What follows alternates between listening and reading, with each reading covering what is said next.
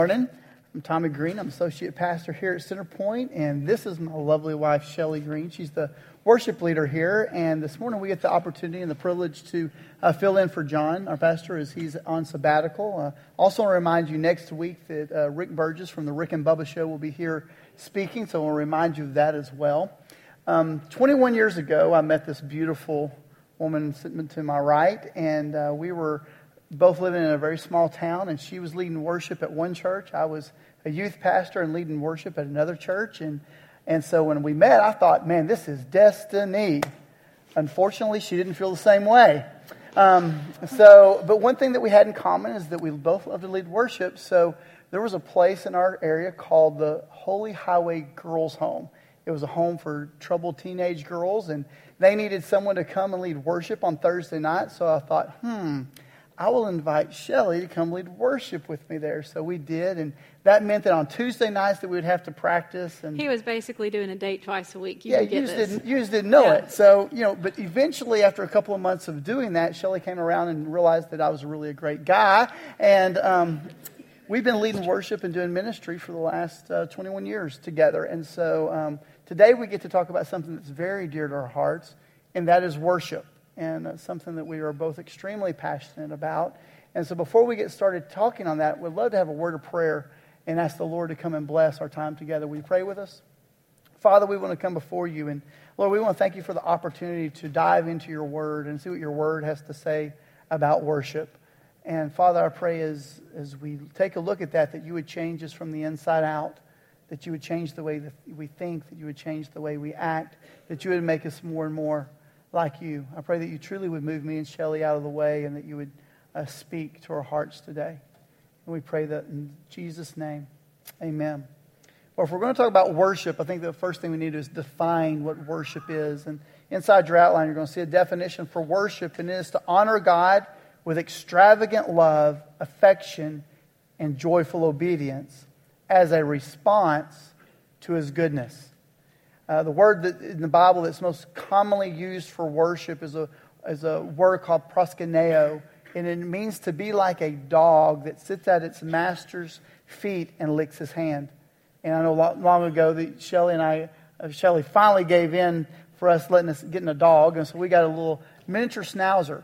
And can I tell you, that dog has a gift of licking. He loves to lick. He thinks it's a gift. The dog thinks it's a gift. Yeah, the dog thinks it's a gift. We don't think it so much. No. But that dog loves to just be around us, and he gets hyper when he's around us because he's still a puppy. But he just loves to lick your hand and loves to try to lick your face. And but the truth is that dog just wants to be around us. He just wants to please us. And that is a picture of what worship is. It's sitting at the Master's feet, just desiring to please Him.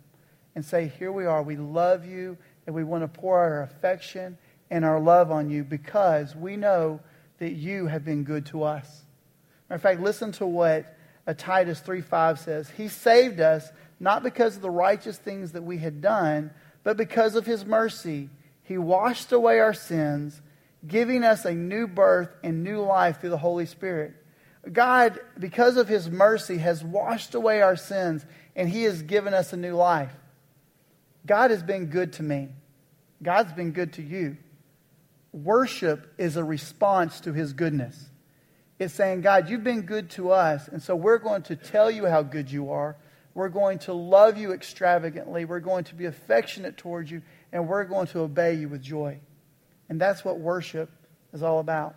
Now, Shelly, you are the worship leader here in Prattville. So that means your responsibility is to help us love God more and learn to hear His voice and obey. That's a big responsibility. But not only is that your responsibility, you love music. We both love music. Why is worship and music associated together? Matter of fact, we even sometimes call it worship music. Why is that? Well, the Bible actually tells us to worship God through music. All throughout the Bible, it talks about sing a new song to the Lord. There's a passage in the New Testament that says to sing psalms and hymns and spiritual songs, making music to the Lord. But we have to remember that music itself is not worship.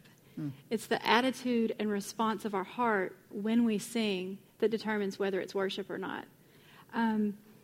And music was designed by God to move the human heart and to actually allow us an expression, an avenue, if you will, to be able to express our heart to God. It's the reason that we sing our school songs. It's the reason we chant fight songs, because it helps us with our allegiance. It reinforces our allegiance. Our love songs that we sing, why do we sing those? Because we feel love towards the person that we're married to or that we're dating, and so we like the way that makes us feel, and we like the way that we can express those things. It moves our heart.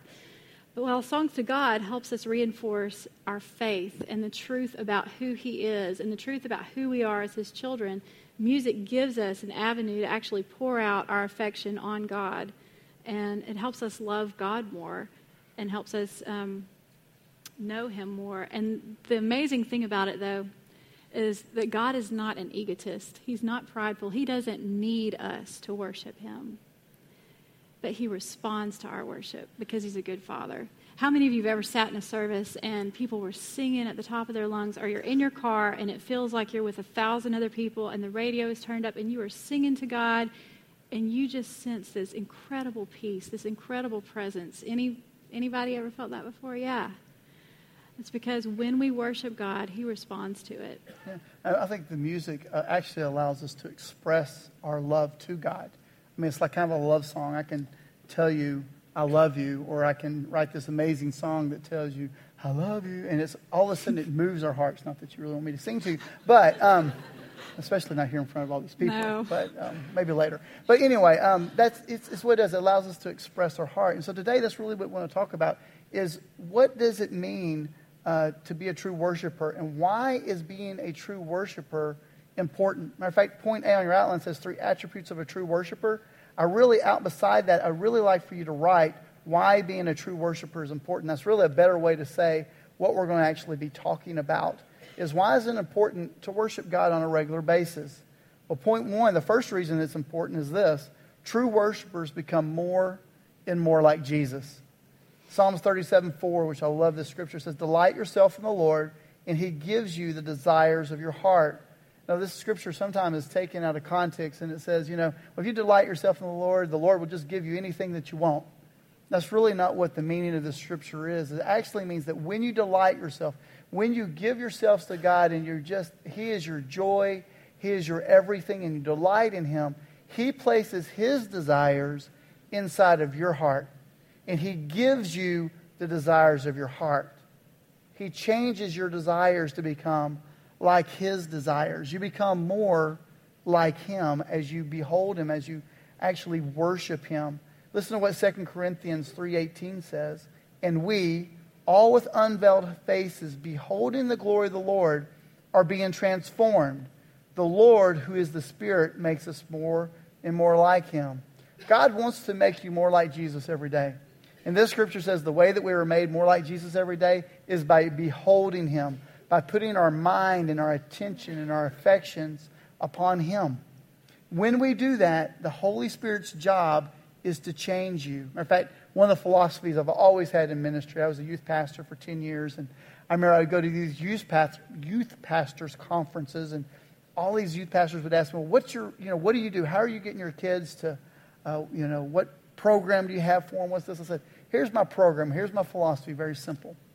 If I can get kids to fall in love with Jesus, Jesus will change them. Yeah. And that has been my philosophy in ministry ever since. If I can teach people to fall in love with Jesus and get close to Jesus and have a relationship with Him, Jesus is the one who does the changing. My responsibility is to help lead them into a relationship with Him. Because when you have a relationship with God, when you're close to Him, He'll change you. Matter of fact, that's the note on your outline, is that we become like those with whom we spend time with. All of us know this to be true. You can live in the South all your life, and all of a sudden you can move up north, and all of a sudden you don't have your Southern accent no more. It's gone. Because you start talking like the people that you're around. You start thinking like the people that you work with. Now, this is true in marriage as well. I know that you and I have been married now for 18 years, and we're become more and more like each other. Is that correct? Yeah. I used to be a honey mustard girl when it came to restaurants or whatever, and I'm starting the last few years to come more over into the ranch camp. Dipping my broccoli in ranch and my chicken nuggets in ranch, and because this is what he has always loved, and it's rubbing off on me. When I met Tommy, he felt like the universal vegetable was potatoes and corn. Y'all know what I'm talking about. And all the guys are saying amen. That's right. With a helping of meat, potatoes and corn, he's good. But since he's been married to me for the last 18 years, he is learning to like things like carrots and zucchini and spinach and butter beans. And yeah, but that's because I don't have a choice. That could be true. That could be true, too. That could be true, too. And also, your personality starts shifting and changing a little bit the more that you spend time around some people. Y'all know, I've talked about this before, I am very much a planner. Well, our last vacation, my husband came to me and he said, all right, we're driving down there. He's like, let's talk about where we're going to eat, what are we going to do, how are we going to spend our time? And I nearly fainted right there in the car because that is not like him. No, but I've been listening to our senior pastor, John Smith, for a while, and he's been teaching us that the way you spell romance is P-L-A-N. That is true. Is that right? That is true. That's what he said. And then also how we think changes. The more that we spend time around people, our values change. I cannot tell you the number of people who will come to me and they'll say, Shelley, can you give me some advice? I just want some input on this decision or whatever. And I'll give them that advice and they'll go, that's exactly what Tommy said. Or they'll go to him and they'll say, that's exactly what Shelley said. And it's because the more you spend time together, the more you begin to think like one another and you think about life the same way. And even our habits. I've been a morning person my whole life, but I've been noticing when I get up super early, my husband, a lot of times, is in the chair having his quiet time and his cup of tea or whatever it is that he's drinking, and it's just freaking me out, y'all, because we've never discussed anything important before 10:30, our whole marriage. But now he's starting to get up early, and he's changing because I guess my habits are rubbing off on him. But the Word of God, it's so true in our relationship with the Lord as well. And in Proverbs 13:20, it says, walk with the wise and become wise. Associate with fools and get in trouble. We become who we hang out with. Yeah. And if that's true, if it's in the natural world that we actually become like those that we hang out with, it's really the same in the spiritual world as well. If we'll hang out with God, if we will love Him, if we will worship Him, if we will put our minds and our affection on Him, we will become more and more like Him. You'll start talking more like Him. You'll start thinking more like Him. You'll start loving more like Him, all because you're in His presence on a daily basis. And the more you do it, the more you become like Him. So that's one of the reasons why it's important to be a true worshiper of God. Here's another reason, is that true worshipers bear spiritual fruit. Bear spiritual fruit. John 15 says this, he who abides in me and I in him bears much fruit. For without me you can do nothing. When you produce much fruit, you are my true disciples. This brings great glory to my Father. When we abide in Christ, when we stay there at His feet, when we continually have Him on our thoughts, and we're continually telling Him how much we love Him, and we're continually listening for His voice, and we're continually obeying Him, guess what happens? We begin to produce spiritual fruit in our lives. Spiritual fruit in our lives. Listen to, here's a note on your outline, is that true worship is turning your heart towards the Lord 1,000 times a day. It's continually saying, okay, God, in every situation that I'm going through in this life, I'm going to bring you into that situation. Then I'm going to talk to you about it first. If we're talking about spiritual fruit in our lives, you realize that all fruit is a product of intimacy with humans, with plants, with everything. And the only way to be intimate is to be in close proximity to. And the more we're intimate with the Lord, the more we're close to Him, the more fruit that's produced in our lives. Is that true? It is true. And in Proverbs 3:6 it says, in all your ways acknowledge Him and He will direct your paths. We tend to think that it's the big decisions in life that determine the course of our lives. But I'm actually starting to believe that it's the small things that determine the course of our life. I've talked to a lady recently who had lost about 60 pounds, and it was interesting to listen to her. It wasn't one great healthy meal that caused her to lose the weight. It wasn't that one day that she went to the gym and worked out really hard. She said it was every bite. It was bite by bite. It was every meal. It was every drink, every small consideration, every activity that she decided to do that actually led to life change for her. And with God, if we want to become closer to the Lord, if we want to bear spiritual fruit and be a true worshiper of God, it's not, I prayed one day, or I go to church once a week. It is literally moment by moment, every internal motive. Turning your heart towards God 1,000 times a day looks like this. Someone comes up to you in the course of your day, you run into somebody and they say, man, let me tell you about my new house. Let me tell you about my new car. Let me tell you about my new job. And let's just get raw and real for a second. We have a choice in that moment. And sometimes on the inside, we may be like, we're smiling on the outside, right? Because we're not going to be rude. Because, hello, we are Southerners and Southern hospitality. So we're smiling on the outside. But on the inside, we might be like, well, God, when is it going to be my turn? Or, man, I wish that was me. I wish I had that. And that decision, so the next time we see something on Facebook, somebody else, and we have the same attitude. We see something on the news. We overhear a conversation. It opens a door to a pattern in our life. And if we continue down that pattern, pretty soon we are bitter. And we're terrible, and we don't even realize it. But if in that moment we turn our heart toward the Lord, in that conversation we say, I'm so happy for you. What an incredible blessing. That is awesome. Thank you for telling me about that. I'm just so excited for you and your family. And we genuinely mean it. And we begin to live that way. It sets a course for us becoming more Christ-like. Even the little things at work, like if there's a success, somebody comes into my office and they say, man, Shelley, great night of praise. I have a choice, high fives all around. Or, Father, thank you. Thank you that there were testimonies. Thank you that you did this. Gratitude towards the Lord over something good that happened. Or help in trouble. Father, my teenager just spouted off, and God, I need your help right now. Help me bite my tongue. Help me respond and not react. And those little things. It's those tiny decisions that actually set us up to be Christ-like. Yeah, so really turning our hearts to the Lord 1,000 times a day is really involving Him in every part of our lives.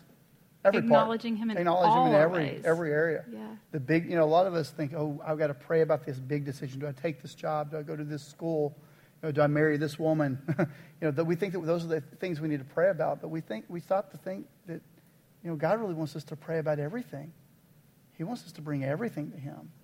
And when we do that, that's an intimate relationship with God. That's just like Shelley and I with the decision with our kids.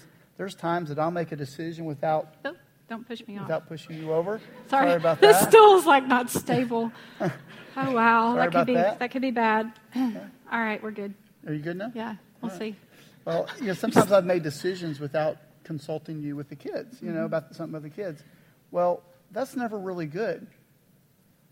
And it's the kind of same way with God. I need to involve God in every decision of my life. If I've surrendered my whole life to Him, I say, God, my life is yours. I lay it at your feet and I worship you. And we need to involve Him in every decision. But we also can't freak out about trying to make it happen in our lives. Oh, I've got to be more loving. I've got to be more patient. I've got to be more gentle. I've got to be nicer. I've got to do all this. I've got to be more joyful. We don't got to be anything. When the scripture in John 15 that says, I am the vine, you are the branches. Branches don't sit there and go, I've got to produce oranges. This is really hard. I've got to make this work. I've got to make this happen. The branch just stays connected. Fruit's a byproduct. And it's the same way in our life, in our walk with God. We just have to stay connected to Him. He does the work. He does the work. So our responsibility is to worship Him. It's His responsibility to change us. Now, a lot of times we think it's just the opposite. We think, man, if I can finally just have more self-control, if I can finally get good enough, if I can finally love enough, then maybe I can worship God. And it's totally the opposite.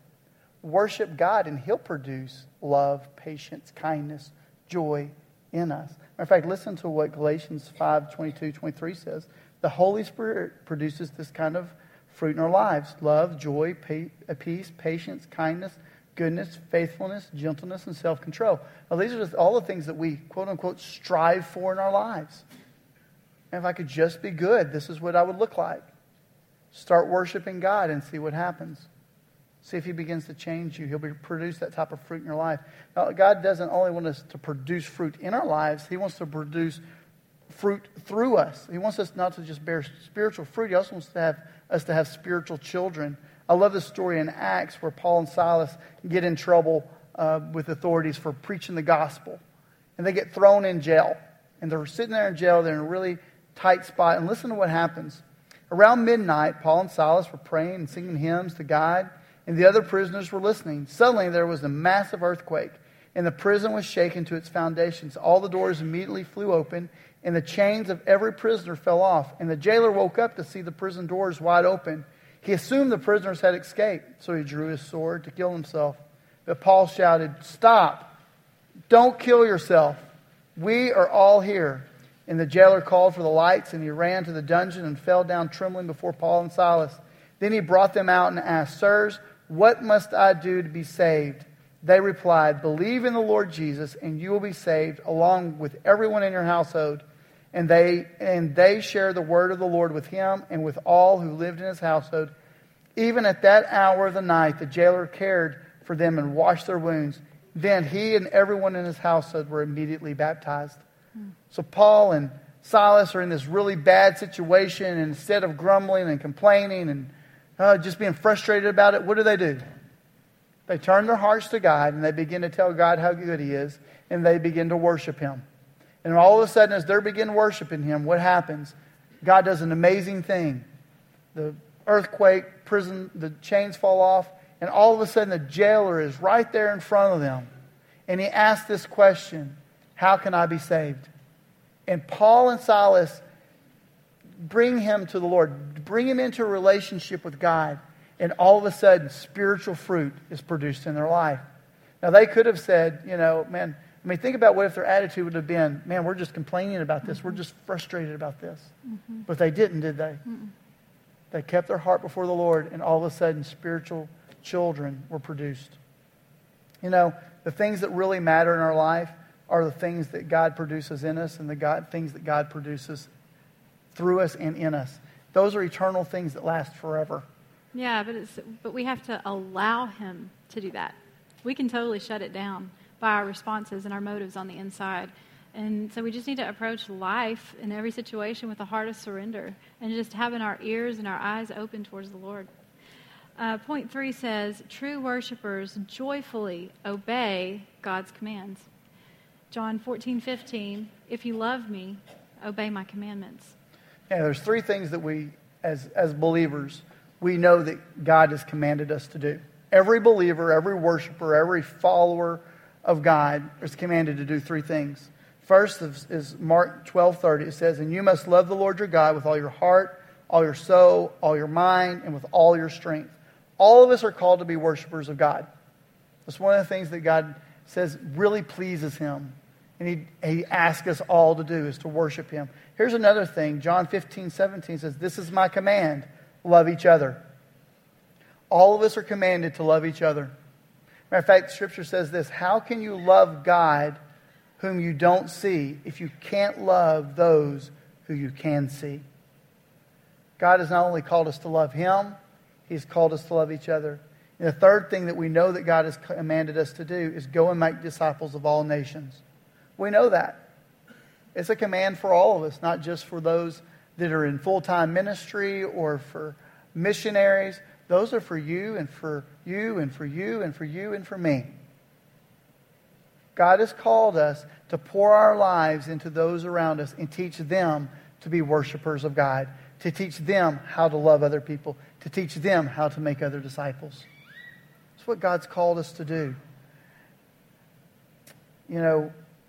Obeying God, here's a note on your outline. Obeying God almost always involves our attitude and actions towards others. Almost always. When I read God's Word and it says, be kind to one another. When I read God's Word and it says, forgive one another. Those are attitudes and actions towards other people that He is commanding me and asking of me to do. And when I love God, because I understand love is a response to His love, that's no problem. He's forgiven me. He's had mercy on me. He's loved me. My response is to love Him back and to love others. Now, Shelley and I ran across this clip by Francis Chan, and he says it a little bit better than what I could say it. And so I really wanted you to watch the screens and listen to him for just a moment. When I was a kid, we used to play this game called Simon Says. All right, most of us have played that, unless you're really young, because there's no app for it. Simon Says is, Simon says, pat your head, so okay, Simon said it. It was a very simple game, but it's so weird how in the church, Jesus says is a totally different game. If Jesus says something, you don't have to do it, you just have to memorize it. You study it, you memorize. You guys, it doesn't make any sense, a lot of the things we do. When He tells us to go out and make disciples, and how many people in our churches are actually making disciples? But they memorized it. When I tell my daughter, hey, Rach, go clean your room. She doesn't come back to me 2 hours later and go, I memorized what you said. You said, Rach, go clean your room. I can say it in Greek.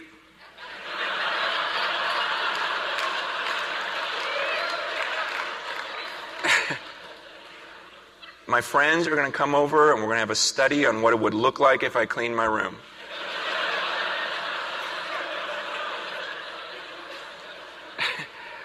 She knows better than that. And so why do we think we're going to come before the judge one day and quote everything that he said and talk about how much we know? It's just this black and white stuff. If I just started with Scripture, I'd go, here's what I would do. I would start making disciples.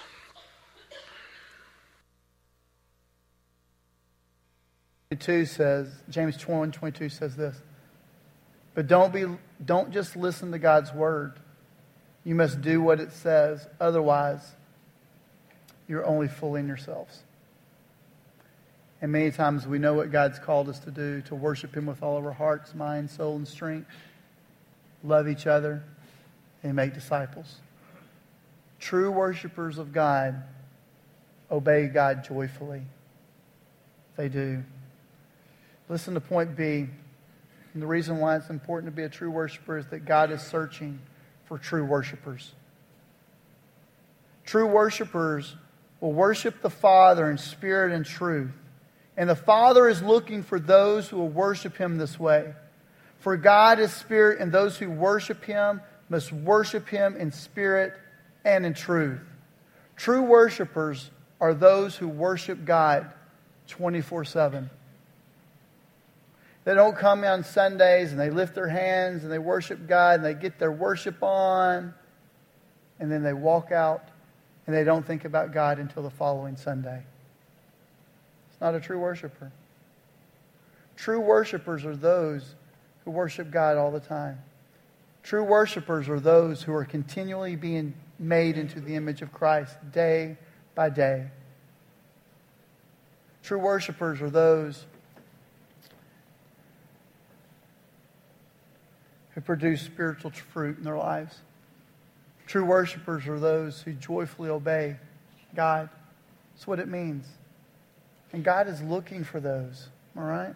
I love the scripture in 2 Chronicles that says, the eyes of the Lord search the whole earth in order to strengthen those whose hearts are fully committed to Him. Fully. God's values are completely different than the world's values. Completely different. And God values a life of devotion, a lifestyle of worship, and authenticity. I tell our worship team all the time, when we come up on the stage, we don't need to do anything up here that we haven't done privately when no one's watching. Otherwise, it's a performance. It's not real. But yet, this is the way we work in life sometimes. We'll come in on Sunday, or we'll be out with friends, and we'll say the Christian thing, but maybe that's not how we're really living on Monday and Tuesday and Wednesday. God's looking for authenticity. He's looking for the real deal, a lifestyle of devotion that's totally turning our hearts towards Him 1,000 times a day. And a lifestyle of worship is one that acknowledges that everything is His.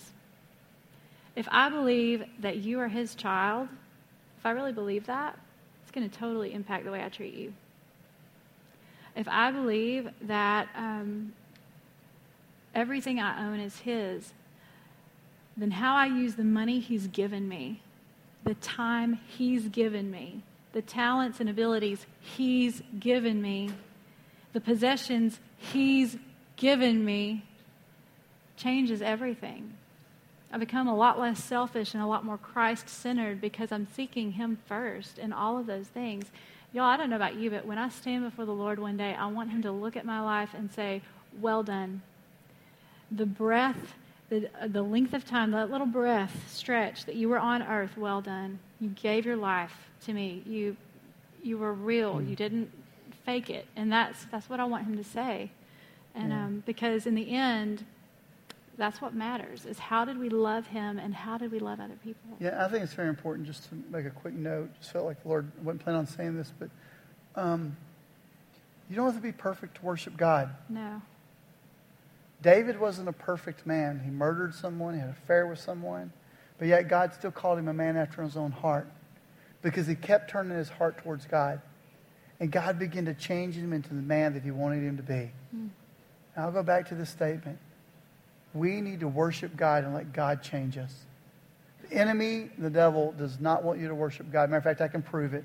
How many of you have gone to do your devotion in the morning time, or you've come to worship on a Sunday morning, and everything in the world that could go wrong has gone wrong. Every distraction that could come your way comes your way. Has that ever happened to any of you?